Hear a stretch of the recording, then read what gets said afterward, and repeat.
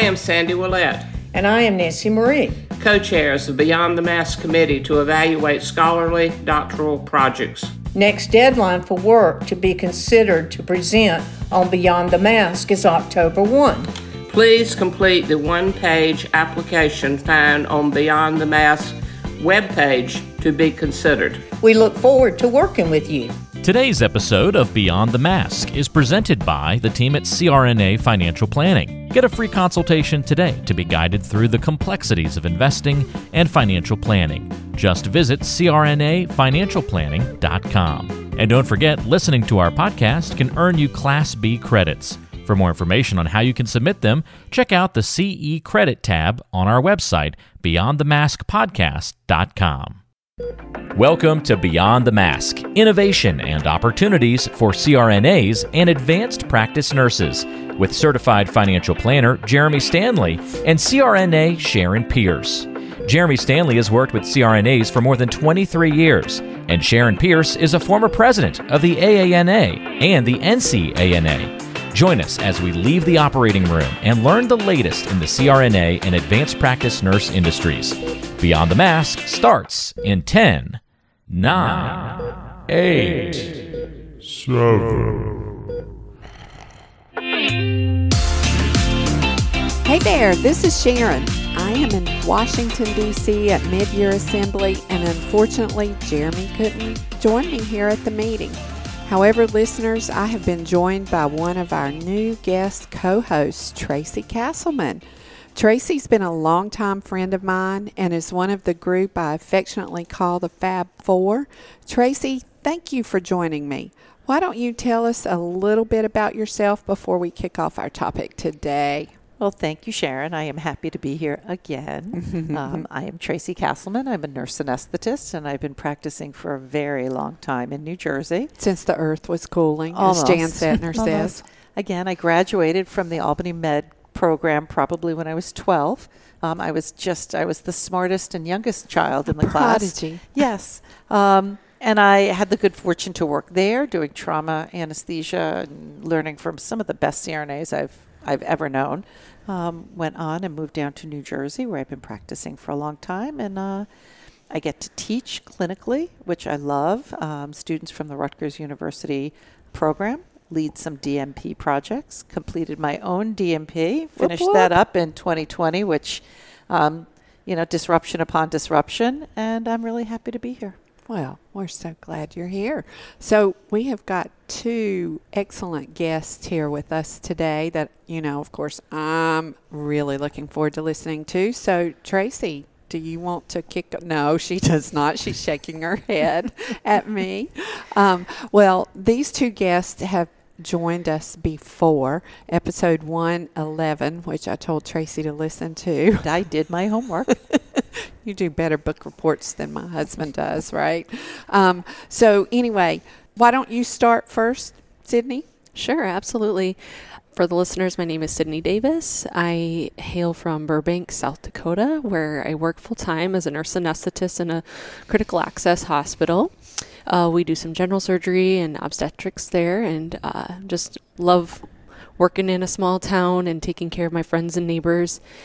And I also have the privilege of serving in the South Dakota Legislature. I was recently elected as our state District 17 senator, and it's been just a really awesome experience and very interesting trying to balance my professional life, my home life, and my work life. I'm a mother to 2 kids. I've got a 6-year-old son and an almost 2-year-old daughter, and it's just been a fun ride, and excited to see what the future holds. Thanks for having me here today.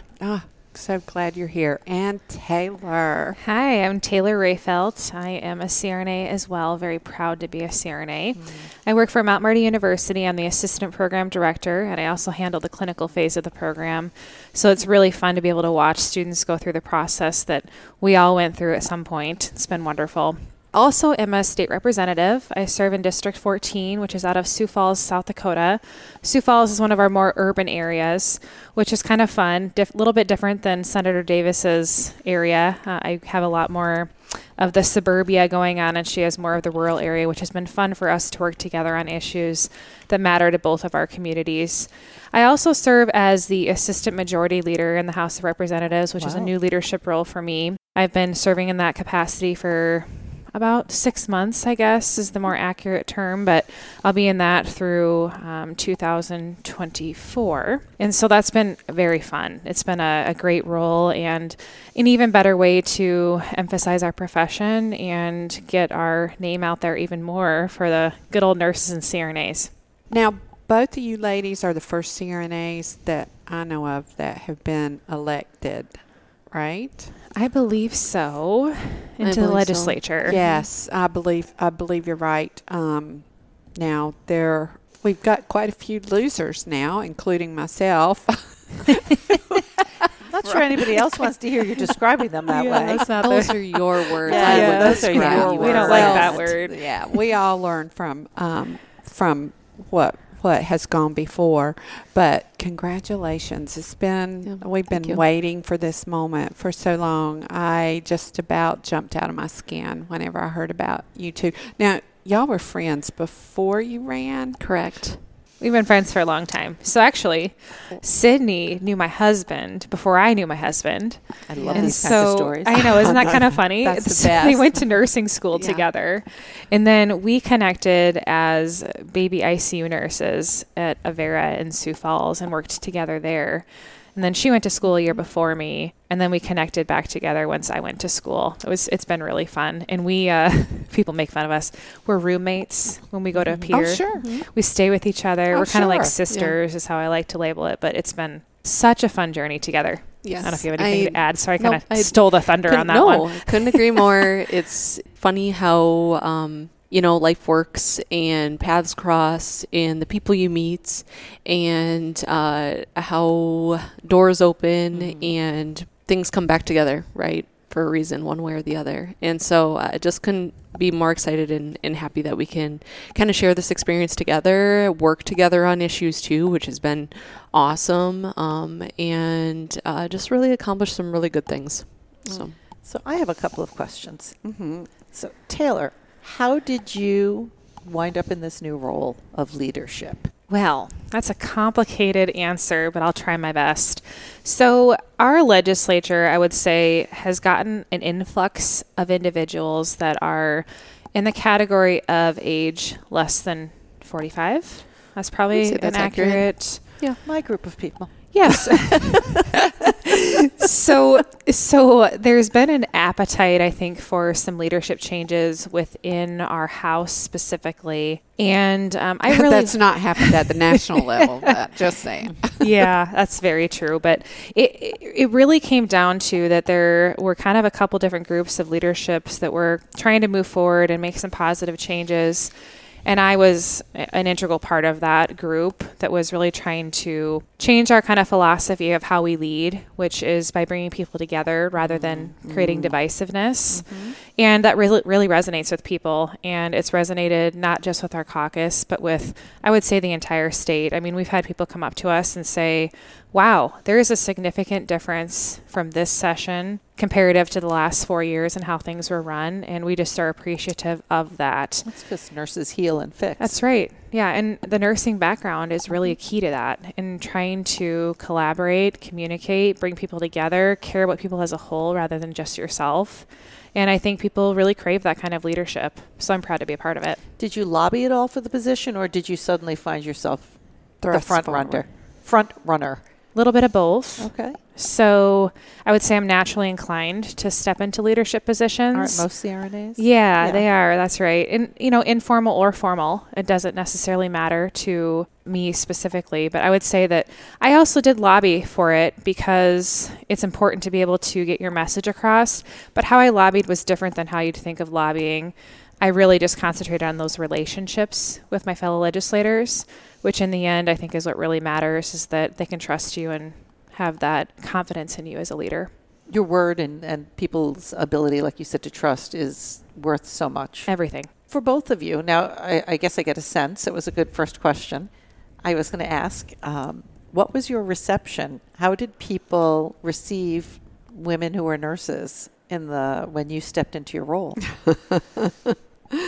I'm seeing some looks here. That's a good question. I think for the most part, it was welcomed. And that doesn't say that there hasn't necessarily been obstacles or preconceived notions where you kind of have to, for lack of better words, maybe prove them wrong a little bit, right? And in the grand scheme of our body of the legislature, we're young women and trying to move things forward, trying to be persuasive. And it's certain individuals that just doesn't necessarily always go over very well, right? And I think for the most part, much like Taylor just alluded to, gaining that trust, recognition, and respect from your colleagues by just honestly simply doing the right thing and doing a good job, being knowledgeable, being prepared. I don't know how else to explain it. You're explaining how we prove ourselves as CRNAs every day. Right, absolutely. When you step into a new job, you're not just welcomed, you have to prove your worth, right? We had to then too. And to get somebody as a student, an older clinician, seasoned, right? That's the word, seasoned. Don't be saying clinician, old in this room. To do it different, right? In a way that they know works. You have to gain confidence. You have to prove it. You have to do your work. You have to show up, right? You have to be it present sounds like and you earn your keep. the It's same the same principles as people who are lobbying. Right. So you are still lobbying. You're just lobbying another legislator. Absolutely. Right? Versus, so both y'all ran in 2020? Correct. Okay. Did y'all know each other were going to run? I can't remember. Yes. Well, you ran first because it was part of your And DMP you're project, pointing right? to Taylor. 'cause Taylor, they sorry. can't They see can't you. see Taylor because it was part of your DMP project? Well, moving forward with South Dakota's full practice authority was a part of my DNAP project. And so I had kind of created a strategic plan as part of my project. And then I was state president. And then Sydney was an integral part of helping in that process as well. So we both just got exposed to the legislature through our involvement with the state association and leadership there. And so that's really what propelled us forward. I think I had made the decision before Sydney had to run for office, although I didn't announce it, I don't believe, until after Sydney did, just because of some political things that were happening. But I encouraged Sydney to run. Yeah. We had many conversations about it. We had a lot of conversations. I knew Taylor had decisively was planning on running, and my decision was probably very last, I don't want to say last minute because it makes it sound like I made it on a whim, but I still put a lot of obviously thought, heart, and effort into it. But I'll never forget Taylor on the phone saying, "All right, you gonna do this with me or what?" And so it was a unique position for me. As Taylor mentioned, that exposure through our state organization, lobbying individuals for our state full practice authority act that we were working on. I was on the House floor lobbying individuals, and then I went back to our head lobbyist that was working for our association, and I just told Jennifer, I said, "I'm going to run someday." And she goes, "Yeah, you should." And then it was probably another day or two later, the two representatives from my district who were both going to be term limited, one was a Democrat, one was Republican, and they both came up to me and they were like, "You got to run now." And I said, "Now? The petitions are due in like a month." And they said, "Well, I don't know. I think the time's now. It's not very often you're going to have 2 open seats, no incumbent." And so that was probably what really weighed on me a lot, obviously, was the opportunity. And in the same breath, too, I would have never had the confidence or I think really the passion to have ran without that exposure of actually lobbying other legislators, getting to know them, the confidence of the process, and frankly, like just realizing that legislators are they're just like you and me. They put their pants on one leg at a time, and that there's no specific set of qualifications other than you got to be a certain age and a state resident and live in your district that you represent. That's really all it is. And so And in North Carolina, you can just have a trailer in the district. You don't really even have to live there. I think that's important on both sides for somebody who wants to run and somebody who's going in to meet with. Yes, absolutely. That there's except for both of your all offices, there's nothing magical going on inside behind that door that you should be able to walk in, and your job as a constituent is to walk in, right? And to share information. And I think that because I truthfully, I mean, it's so vivid because it really wasn't that long ago for me, right? That I was that constituent lobbying and trying to get my issue that I was so passionate about and very knowledgeable about, and just those feelings of intimidation, right? And in stepping out of my comfort zone, and then all those little baby steps, just eventually lead to something. And I just, I appreciate the experience, and I'm thankful that I did it and that it kind of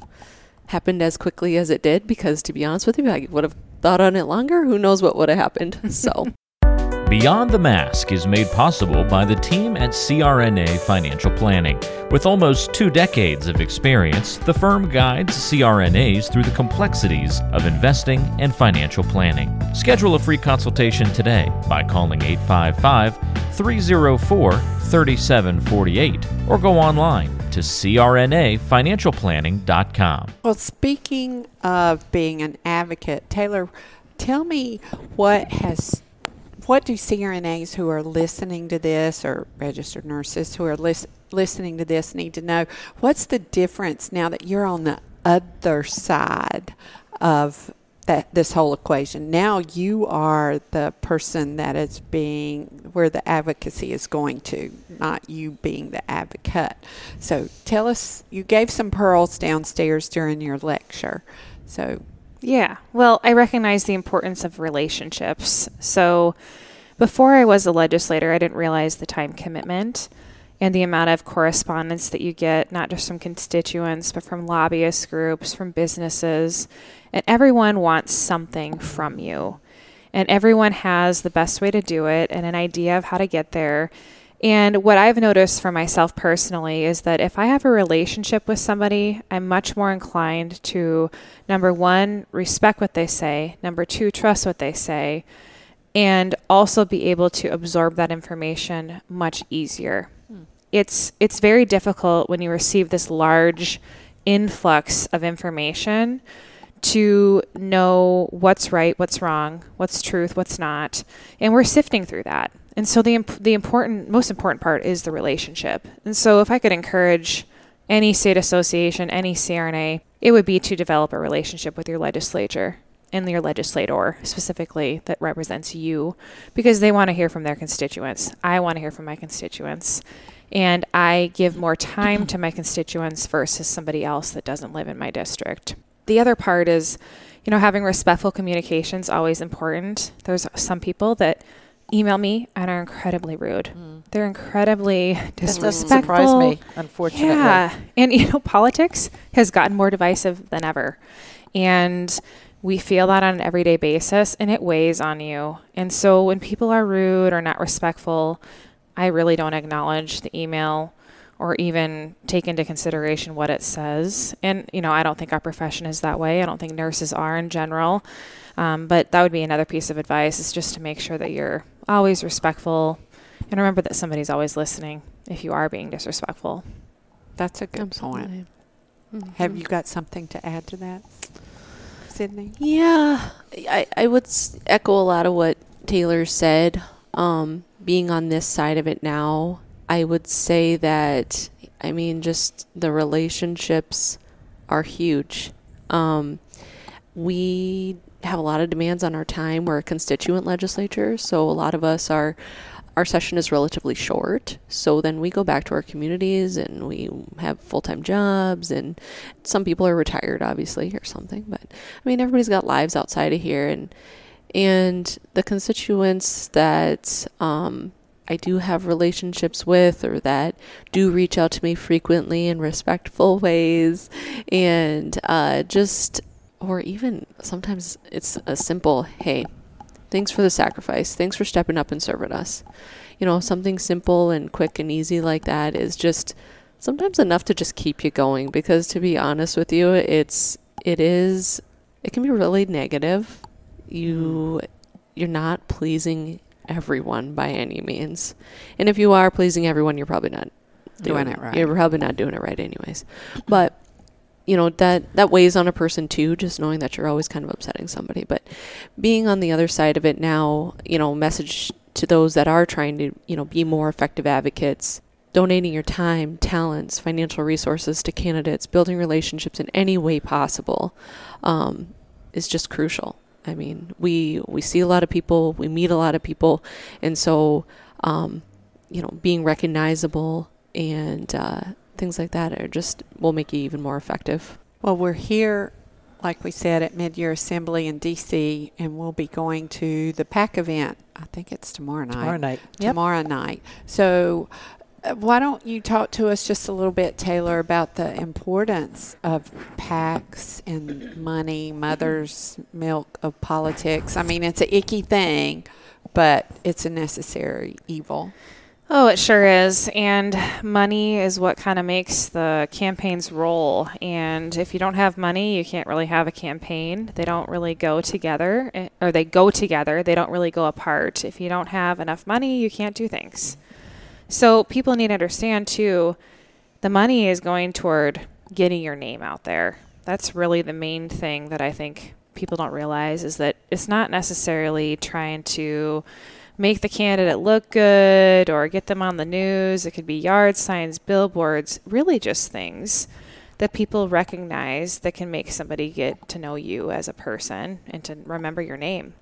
Not, like I mentioned this downstairs, but 95% of people really don't invest the time to figure out every little issue that you care about and how you're going to vote on certain issues. Most of them just want to know that you care about them and their everyday lives and want their families to do well. But you have to get that message across somehow. People have to know that about you to vote for you. And in order to do that, you need to have the funding. So my area is more expensive than Sydney's just because I live in an urban area, which, has its pros and cons. I would say, I'm exposed every 2 years twice because I usually have a primary election and a general election. That also increases cost, though, because I have to run an election twice each election year, which is every 2 years. And also, as your time grows in legislature, you become more time committed to things that you're working on as a legislator. So I don't have the same time that I had when I ran in 2020 because I have my legislative responsibilities on top of running for office, which I've noticed is very challenging. So that's increased the amount of money that I need because I need more help to help me get things done, to door knock, to do the marketing pieces, all those things. But no one should underestimate the amount that it costs to do a campaign, as it is incredibly expensive and a necessary evil.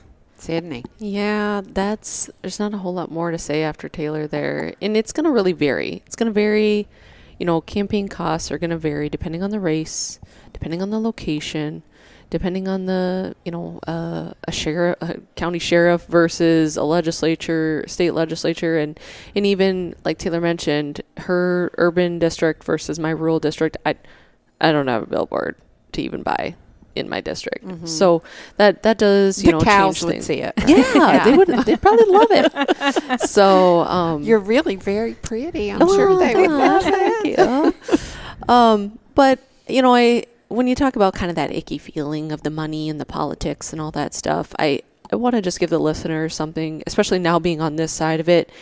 I would say that money certainly doesn't necessarily buy my vote.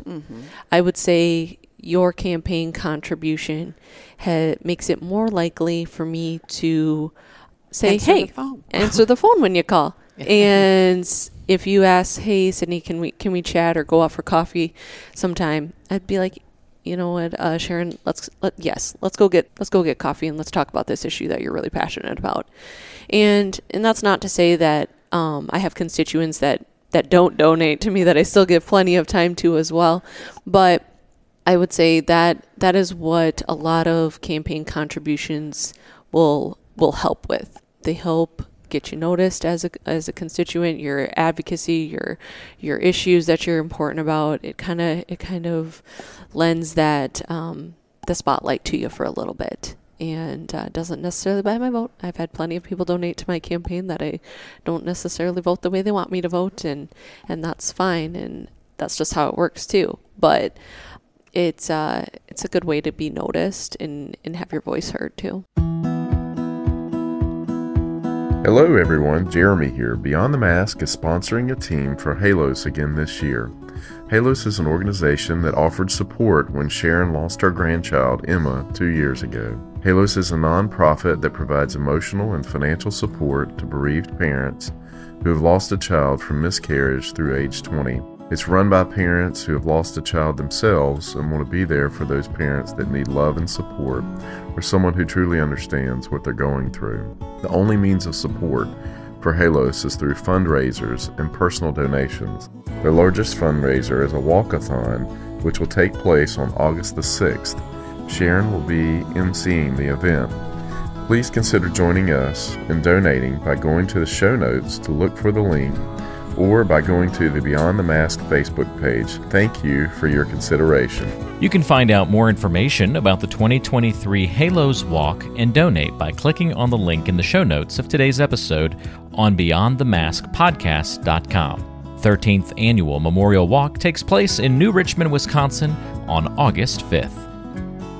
Well, what about time? I know I was looking for people to for lack of a better term, do some of the scut work, put up signs for me, make phone calls. Tracy was making phone calls for me from New Jersey.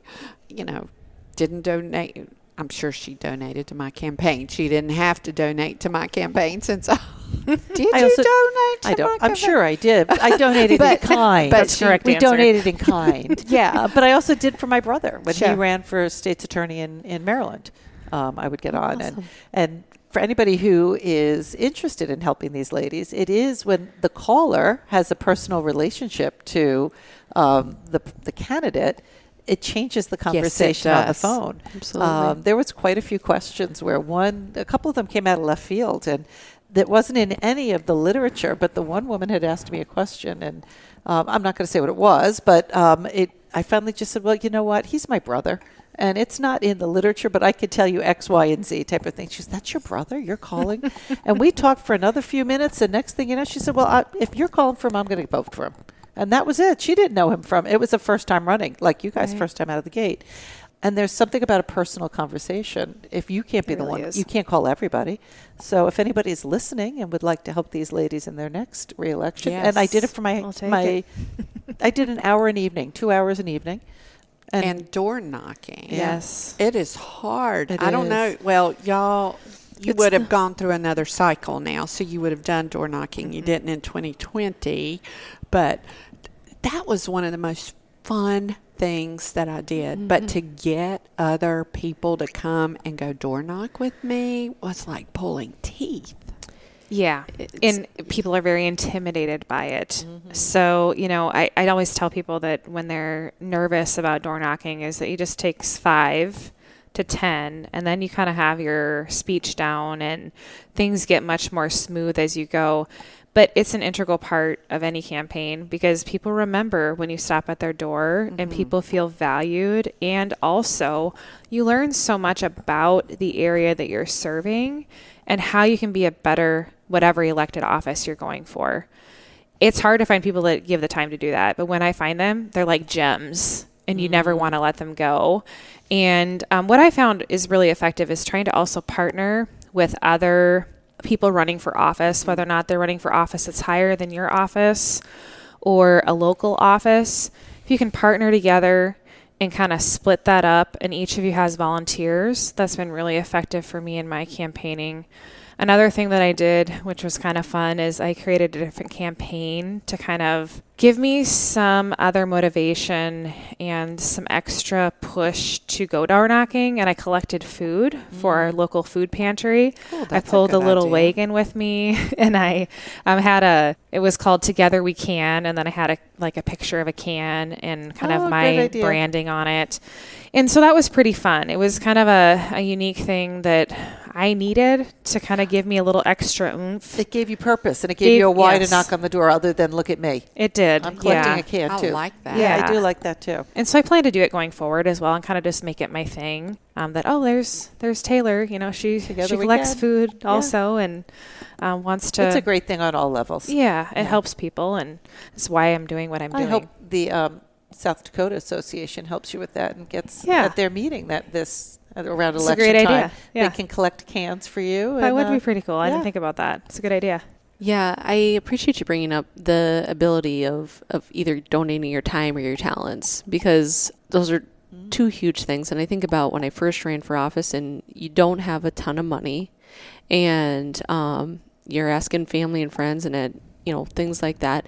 I remember I had a good friend create my logo she was a graphic designer pro bono, which was so sweet of Leah. And I had a cousin do my website for me. And, shout out to Maria. Thanks again for doing that too. I mean, those are huge kind of startup costs that, I was thankful. And I had another photographer friend, give me a huge discount on headshots and things like that for my campaign materials. And so, looking within yourself and what can you offer a candidate that you support. Do you have any of those talents? Do you know of anybody in that area that, you can maybe give that donation in kind or hook them up with a discount or something? I mean, support can look so different, right? Mm-hmm. And so, and I love when Taylor told me about her Together We Can thing, I just thought, you are pure genius. That is. It is. I like it. And it was just so well received, and I was so proud of her for being so creative. And it was truly coming from just her genuine soul, heart, and just trying to bring civility to politics, back to politics too. And I think, how divisive things have gotten, that it was just a good way to demonstrate, like, hey, we might not always agree, but, I think we can agree, like, our local food pantry can use that box of stovetop stuffing you got in your, pantry. But another way they can help you, which I also did for my brother, I don't live in Maryland, but that's where he ran, was on voting day. What do you call it when you vote? Yeah. I stood with the sign out of one of the polling places. But my story there was the person who was sitting next to me with we were the first two there. She was representing the current state's attorney, who my brother was running against, and who was the incumbent. And so this was the secretary in the office, one of the administrative assistants. She had been for years.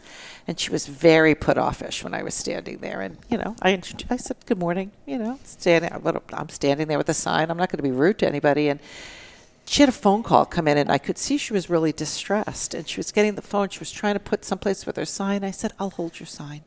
And she looked at me, and she goes, but you're holding that sign. I said, you clearly have something you need to do. Give me your sign. And it was her grandson had been in the playground and had fallen and broken a tooth, and blood was every place, and her daughter was calling her, and she was frantic, and you could see this poor woman was upset. And she came back and she said to me, why are you doing this? And I said, well, you were upset. And I said, we're holding signs. We're not, this is my brother. But by the end, we were fast friends, and my brother won. And her biggest thing was... Did she get to keep her job? She did. I love it. She was afraid. The incumbent had told everybody that he was going to come in and fire everybody. Oh. And she was terrified. She was 60 and a new widow. And this was her benefits. And I said to him, I got her number in my phone, and you will not fire her. And he goes, I'm going to do what I want. I told him the whole story. I said, and I am the older sister. Yeah, that is. And I said, but she's also got institutional knowledge. You're going to keep her, and she's going to be valuable because you didn't fire her. And he loved her. How and neat. They were great friends. But again, civility. But somebody can stand and hold a sign, but do it with respect. Absolutely. I'm going to ask a different question because I know the campaign trail turns you on, Sharon. Well, it does and it doesn't, right? Now you worked with your DMP on trying to get legislation through, and we all know in every state it's only a handful of CRNAs who really try and move the dial, right? It's a two-prong question. 3 parts. No, 2-prong. Our friend Carol Doisher always has 3 parts. Trifecta. Yes, from your zone. Moving legislation through, has it been harder, different? What have you learned about trying to get something from an idea to passing that you did not know, and that you wish CRNAs knew? Like, how can they help the process? There was 2 in there, and I just lost what the other was. I think I combined it into one. Were you very surprised? Did you learn more than you thought you were going to on how legislation actually happened? Are you talking about like our efforts in South Dakota, or from our perspective from now your as a perspective legislator? As a legislator, and what you wish CRNAs knew in order to what you wish you knew. Yes, what we wish we knew. Gosh. People underestimate how much work goes into getting a bill passed. Absolutely, and it's a ton of work, and it takes every person's decision to get something passed. And the stakeholder involvement is much more than you would ever imagine, especially in contentious issues like full practice authority or things that are impacting people's professions or have a lot of money involved somewhere. You know, there's some issues that have less money involved. What I mean by that is groups that have money or that have influence. But when I came through this process within the South Dakota Association, I recognize the importance of having a very well thought out, put together plan with a strategic plan with a lot of different avenues and check boxes already checked before you try to go and pass legislation. I think some of the mistakes people make is bringing legislation that hasn't had the background work done. And what I mean by that is, have you had the conversation with all of the interested parties? Have they given you input on what they believe are weaknesses and strengths of the bill? Is the language vetted in that way? And what haven't you thought of? You know, almost like a SWOT analysis of your... That's what I'm hearing. Of your... I immediately saw idea. That. Mm-hmm. And if you haven't had that, you're probably not ready. And if you haven't had the relationships in place, you're also probably not ready. And I've watched colleagues do this, and they've time and time again ran the same bills and been unsuccessful because they just don't do that background work. They just think that this grand idea is going to resonate with everyone like it resonates. Yeah. That like it resonates with them. But the bottom line is it doesn't. An idea that's in my head isn't the same as how it fits into your head. Mm-hmm. And making sure that you can get that messaging across of why it's important and finding out how that issue can help somebody else in a different district with issues in their district, and relating it to everybody is the easiest way to do that. But some people just don't do it, and some people just don't know how. If you're going to the 2023 Annual Congress in Seattle, then listen up. This is your chance to see Jeremy and Sharon in person and attend a live podcast taping. And even better, get some CE credit out of the deal. Mark your calendars for Sunday, August 20th at 3:15 in the afternoon, because Jeremy and Sharon will be conducting a live podcast taping at that 2023 AANA Annual Congress in the stunning city of Seattle, Washington. You are cordially invited to join this enlightening conversation. Their topic: they will always be listening, utilizing podcasts in your curriculum and personal life for continued learning. It's an event designed for students, professionals, and indeed anyone with a hunger for learning. They'll delve deep into how you can leverage podcasts as a powerful learning tool in your daily routine. But that's not all. By attending this live taping, you're not just gaining invaluable insights, you're also earning 1 Class A CE credit. It's a fantastic opportunity to learn, engage, and earn educational credits all at once. So don't forget, Sunday, August 20th at 3:15 at the AANA Annual Congress in Seattle. Be there for Beyond the Mask and go on this journey of learning together with Jeremy and Sharon. Looking back, because most states have been having this full practice authority battle, and listening to you and what you just said, where are CRNAs falling short? I mean, we usually have all the work done. We've got the data. We're right, but right never does win the day.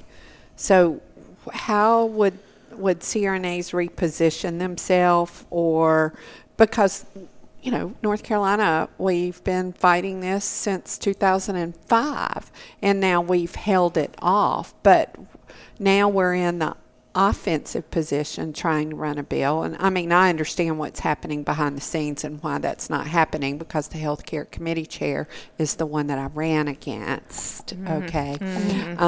So, and he's a contractor and now healthcare committee chair, and you two understand exactly how that happened. But where CRNAs who are in battles at the state level, where are they missing this? This is what I think, but you tell me right or wrong. Because as a nurse anesthetist, we don't have conversations with decision makers. We talk amongst ourselves. We talk about other people at a different level, and we all gnash our teeth. We're not sitting in the office with the decision makers. That's going to be my thought, is they think that they have a coalition, but they haven't spoken to the right people. I would say that that's very accurate. And, I think every state is different. I think that's the key here as well, is that every state's political circle and realms is almost like a different island. And I can't understand North Carolina like I should to be able to answer your question. But what I do know is that relationships always matter, and who's sitting at the table always matters. And, I mentioned this before, but you have to be able to be seen as a person that's sitting at the table as well. And so you can't just think you're sitting at the table, because you're probably not if you just think you are. You have to have some sort of span of influence. And that's why I think it's so important that even at a local level, and looking at your city and getting on a board within your city connects you to 10 other people that have some care about that issue. And maybe that person knows a legislator or knows your state senator, and somehow connects that to make a connection for you to be able to tell your story a little bit better. And so the more leadership positions I think that CRNAs can get into in a general sense, Good point, is the best. And I think in states where that's kind of a struggle, creating a plan to do that rather than kind of piecemealing it together is also very important. So one thing we did in our state is I separated out all of the districts, and then I notified every single CRNA which district they were in. And I had a personal ask and a personal email chain going to them, asking them to engage and do XYZ. Because we have a lot of unengaged individuals, but people that are willing to send an email or they're willing to give some money. And so engaging every little person in every little way that you can is super important. But again, having that well laid out plan of attack is, I think, the best way to be successful. Yeah, the only thing I would add is, something that we found some success in too in South Dakota was engaging kind of non-traditional stakeholders. Being a rural state, and my husband and I grew up farming and ranching. My husband and I, we have a cattle feed yard, raising beef cattle, but we're also members of a lot of ag organizations and have a lot of ag connections. Well, South Dakota is a very rural state. Rural healthcare is incredibly important. We all know how important CRNAs are to rural access to healthcare. And so I engaged support from not just CRNAs out in the rural areas, from my farming and ranching community friends and family in other districts where I knew we needed help with Senator so-and-so in that district that was on the fence or couldn't give us a clear thought of where he was on the issue, right? And so I said, I'd call up my rancher buddy Joe and say, hey, Joe, this is what, I work this, and this is what I'm working on, and educated that person about that, and they knew and trust me. And so then they did that, followed through on that ask of sending an email to their senator too. And I think we saw some success that way as well. And, the South Dakota Farm Bureau is another coalition advocacy group. They obviously will advocate more on ag issues, but they also care about the healthcare of their members. And so we got them to sign on as a advocacy group in favor of our legislation. And now also being on this side of it, when you see a list of supporters or of groups or advocacy groups that are in favor of certain legislation, and the list is long, and the list is I would say diverse.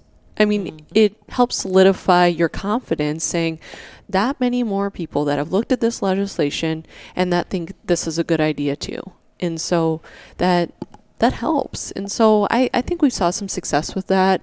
And in the same breath, just helped educate even more people about, hey, this is what a CRNA is and things of that nature. And I think the other thing I would add too is just being aware of other battles, things that I hear from fellow senators is that we're seeing scope of practice battles, not just in our profession, but in other professions as well. And there's some fatigue, I think, that they're experiencing from that as well. Just an example, physician's assistants in South Dakota are seeking for some independence. Oh, boy. Oh, yeah. The animal they built is going to turn, right? Frankenstein's monster is going to turn on the... You know, where the belly of that beast is, right? North Carolina. First ones came out of Duke, and they created that program because those advanced practice nurses were getting too big for their britches. Oh, boy. Oh, that's interesting. So, there's some fatigue from fellow colleagues that, I wasn't aware of that on the advocate side, right? You just knew your issue. Yeah, we just knew our issue. And yes, you're a little in tune to anticipate maybe what other legislation you might be seeing and competing with. But I think being aware of other battles, which is always obviously challenging to know, right? And how do you figure that out? Well, through relationships, through connections. Also, I think another thing to think about is reaching out to those other healthcare associations, like who's in charge of the physical therapists? What other professions do CRNAs work with that value our services, and how can we either gain their support, help them, they help us, things of that nature, right? Sure. And so I think that's, being aware of some of those other battles, being aware of those non-traditional stakeholders that maybe aren't at the forefront of your mind. I think those are ideas to be aware of, because for example, so this physician assistant scope of practice bill, the sponsor has now brought it failed again for a second time, and actually failed with even less votes than the first year. So I think it just, third time? It's a third time. Oh gosh, my bad. Third time. So anyways, but I guess it just even lends a further emphasis on having a strategic plan, and maybe, like Taylor said, or I don't know, maybe you didn't mention it. I mean, it was a 3-year strategic plan that you had of engaging our fellow CRNAs throughout South Dakota, letting them know, educating them on, hey, this is why we need you to step up. This is why this is important. This is what happens if we can accomplish this, getting them fired up. And then, in laying down that groundwork so that we made one run at it. We worked our butts off. We were strategic about it. And we're successful, because the more you kind of bring that over and over again, and then it's got this connotation of that failed. No legislator is like, okay, well, you brought this bill for the third time now. What have you changed? What improvements have you made? Because, it failed before. Right. So what's different now? And if you come and say, well, nothing, we still just want our way. Well, right. Me as a senator, I'm not going to vote. I don't want to jump on a sinking ship. So those are my thoughts on that. So as we wrap up here, Taylor, what are some lessons that you've learned that maybe you wish you would have known before you ran for office or went into office, even though I'd love to talk to y'all about campaigning? Tracy's right. So tell us some of the lessons that you've learned that you want to share with CRNAs that maybe you haven't touched on to this point. 95% of people don't care about politics as much as us that are engaged do. And again, those 95% just want you to be caring about them and their everyday life, and know that you're a decent human, which thankfully we're nurses, the most trusted profession in the world. But they just want to know that you're going to take care of them. And I think that realization for me changed a lot of how I messaged myself and how I even approach being a legislator.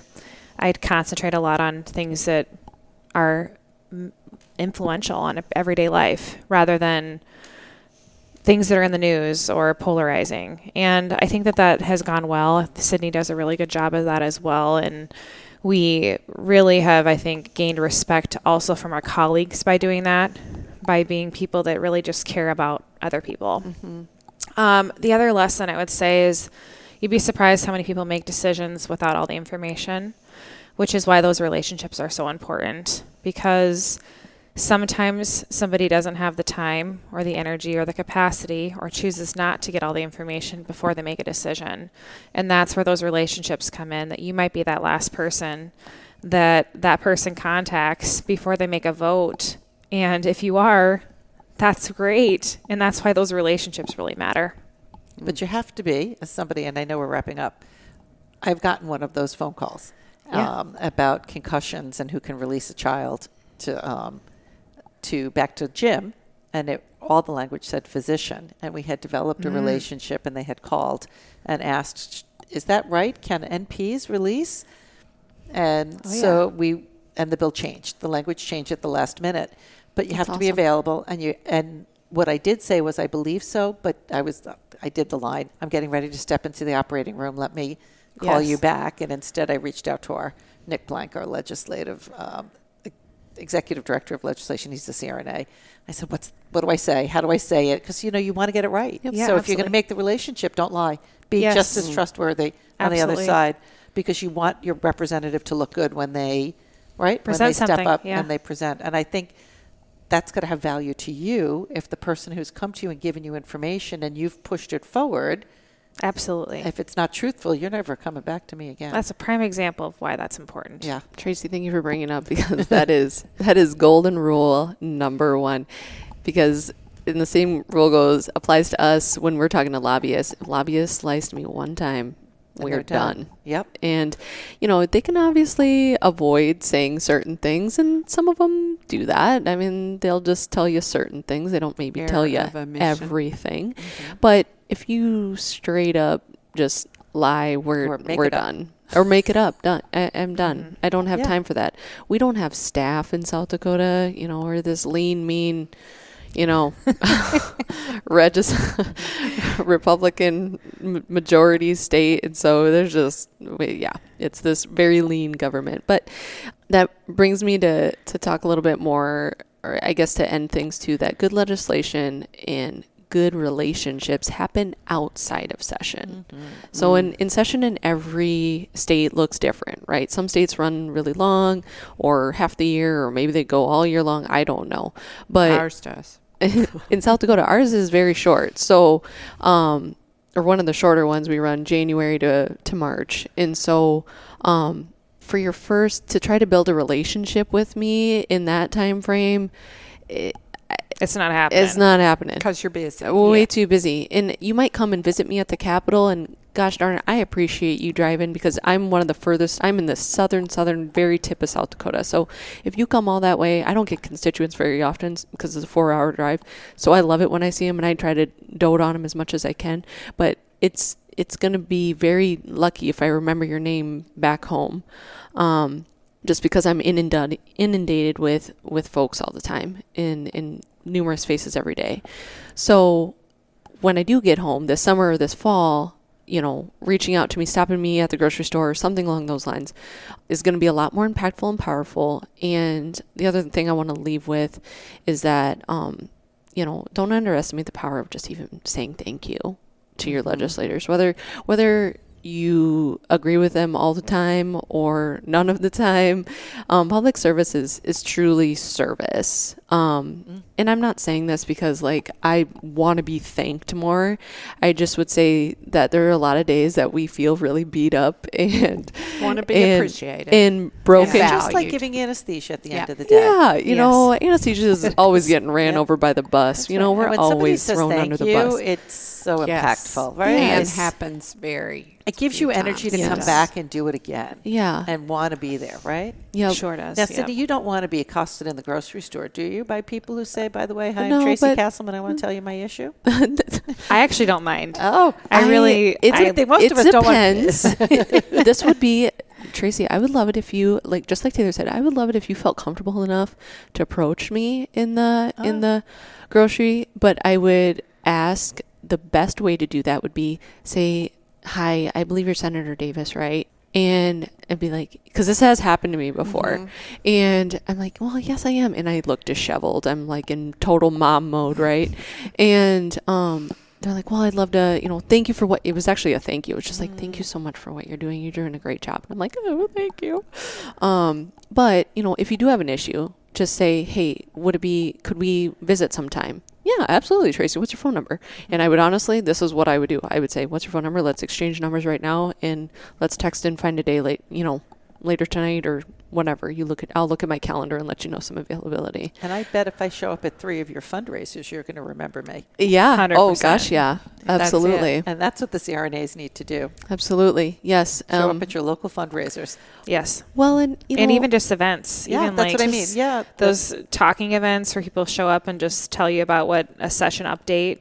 It's a great place to do that too, where, you just get to see somebody on a low pressure environment. Yeah. But you bring up a point about all the faces you see. Even whenever I run into legislators I've known, I always go up and I go, I'm Sharon Pierce. I'm with the nurse anesthetist, because sometimes if somebody is not where you think they're supposed to be, Yes. it just might take you a minute, and I don't want them to feel Bad. off-put about that, which, by the way, John Edwards always knew who I was wherever I saw him. Yeah, he was in the airport in California, and now we know why he was there. He had his girlfriend there, but he saw me in the airport, and I walked up to him. Hi, Sharon. It's good to see you again. I'm like, how does he do that? That's great. I couldn't do that. I love it. I love people that can do that. I'm not one of those. No, I couldn't do that either. Yeah, I struggle with names. So yes, if you remind me, I know we met before. I'm so and so from the nurse anesthetist. Oh gosh, thank you for not making me feel like I don't know who you are. I hate, that's the worst, when you recognize somebody's face and you can't think of their name. It's the worst. Hey, girl. So yes. good to see. Of course, I was on an airplane, and Senator Burr, my congressional senator, was beside of me, and I waited, and nobody recognized him. Everybody was filing by him on the plane. He was back in coach, schlepping with the rest of us. And so after everybody sat down, I just leaned over really quietly, and I go, Senator Burr, Sharon Pierce with the nurse anesthetist. So good to see you. Thank you for everything. I had actually worked with him more with diabetes issues. But he was great. But I was shocked. Nobody, 95%, I guess, just like Sharon, you are. It doesn't turn everybody on. Well, I would like to say thank you to both of you for doing what you do, because it's not easy. I know, in helping my brother run several times, the amount of energy, time, focus. You have small children at home, coming home, and teaching and providing anesthesia. So although I am not in South Dakota, I really do appreciate smart, strong women who are nurses representing your state. So thank you. Oh, it means a lot. Thanks so much. And thank you for sitting at the table. And at the head of the table, no less, Taylor. So proud of you ladies. I'm so glad y'all were the first. It's an honor, really. I mean, we love it. So that's been great. Couldn't agree more. Can't and wait thank till we're you for sitting having us here. When we're sitting down with them in our little headsets, and they're sitting in the White House, because that's where they're going to be next. That's the truth. Just remember our names. Put us on. That's right. Help us. We'll introduce ourselves. Hi, I'm Tracy Castleman with the nurse anesthetist. That's it. We'll get you guys like a proclamation. We proclaim some week or some day Sharon Pierce and Tracy Castleman Day or something. Oh, hear that, Jeremy? You were not invited. I love it. So I think it's a wrap, but thanks for listening to Beyond the Mask with the absent Jeremy Stanley, myself, Sharon Pierce, and guest co-host Tracy Castleman. Did you forget your name? No, but I don't have it in front of me. Go ahead. If you like our show and want to help us grow, what's the best way to help us grow, Tracy? The best way to help us is to like the show, share it on social media, tell your friends how much you love Tracy on the show, and leave a review, but make it positive, because as Jeremy always says, there's enough negativity in the world. Beyond the Mask is in the top 50 medical podcasts in the country, woo-woo, and #1 in the CRNA community. You guys are awesome. Yes, we are. Oh, thank you, thank you. Thank you to all of our listeners. Until the next time.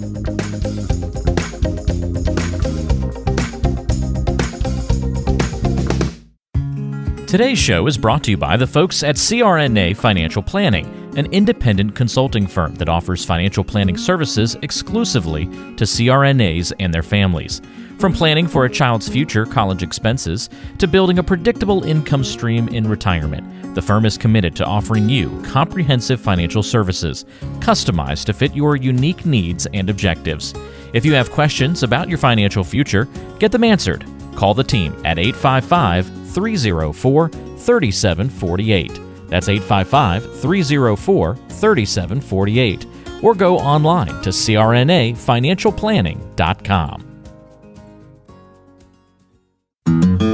Hi, this is Jackie Rolls, President of the International Federation of Nurse Anesthetists and President and founder of Our Hearts, Your Hands, a global anesthesia support community that takes donations to allow nurse anesthetists in low and middle income countries to go to educational programs, buy equipment, or textbooks. Your donations are tax deductible, and we would appreciate your support.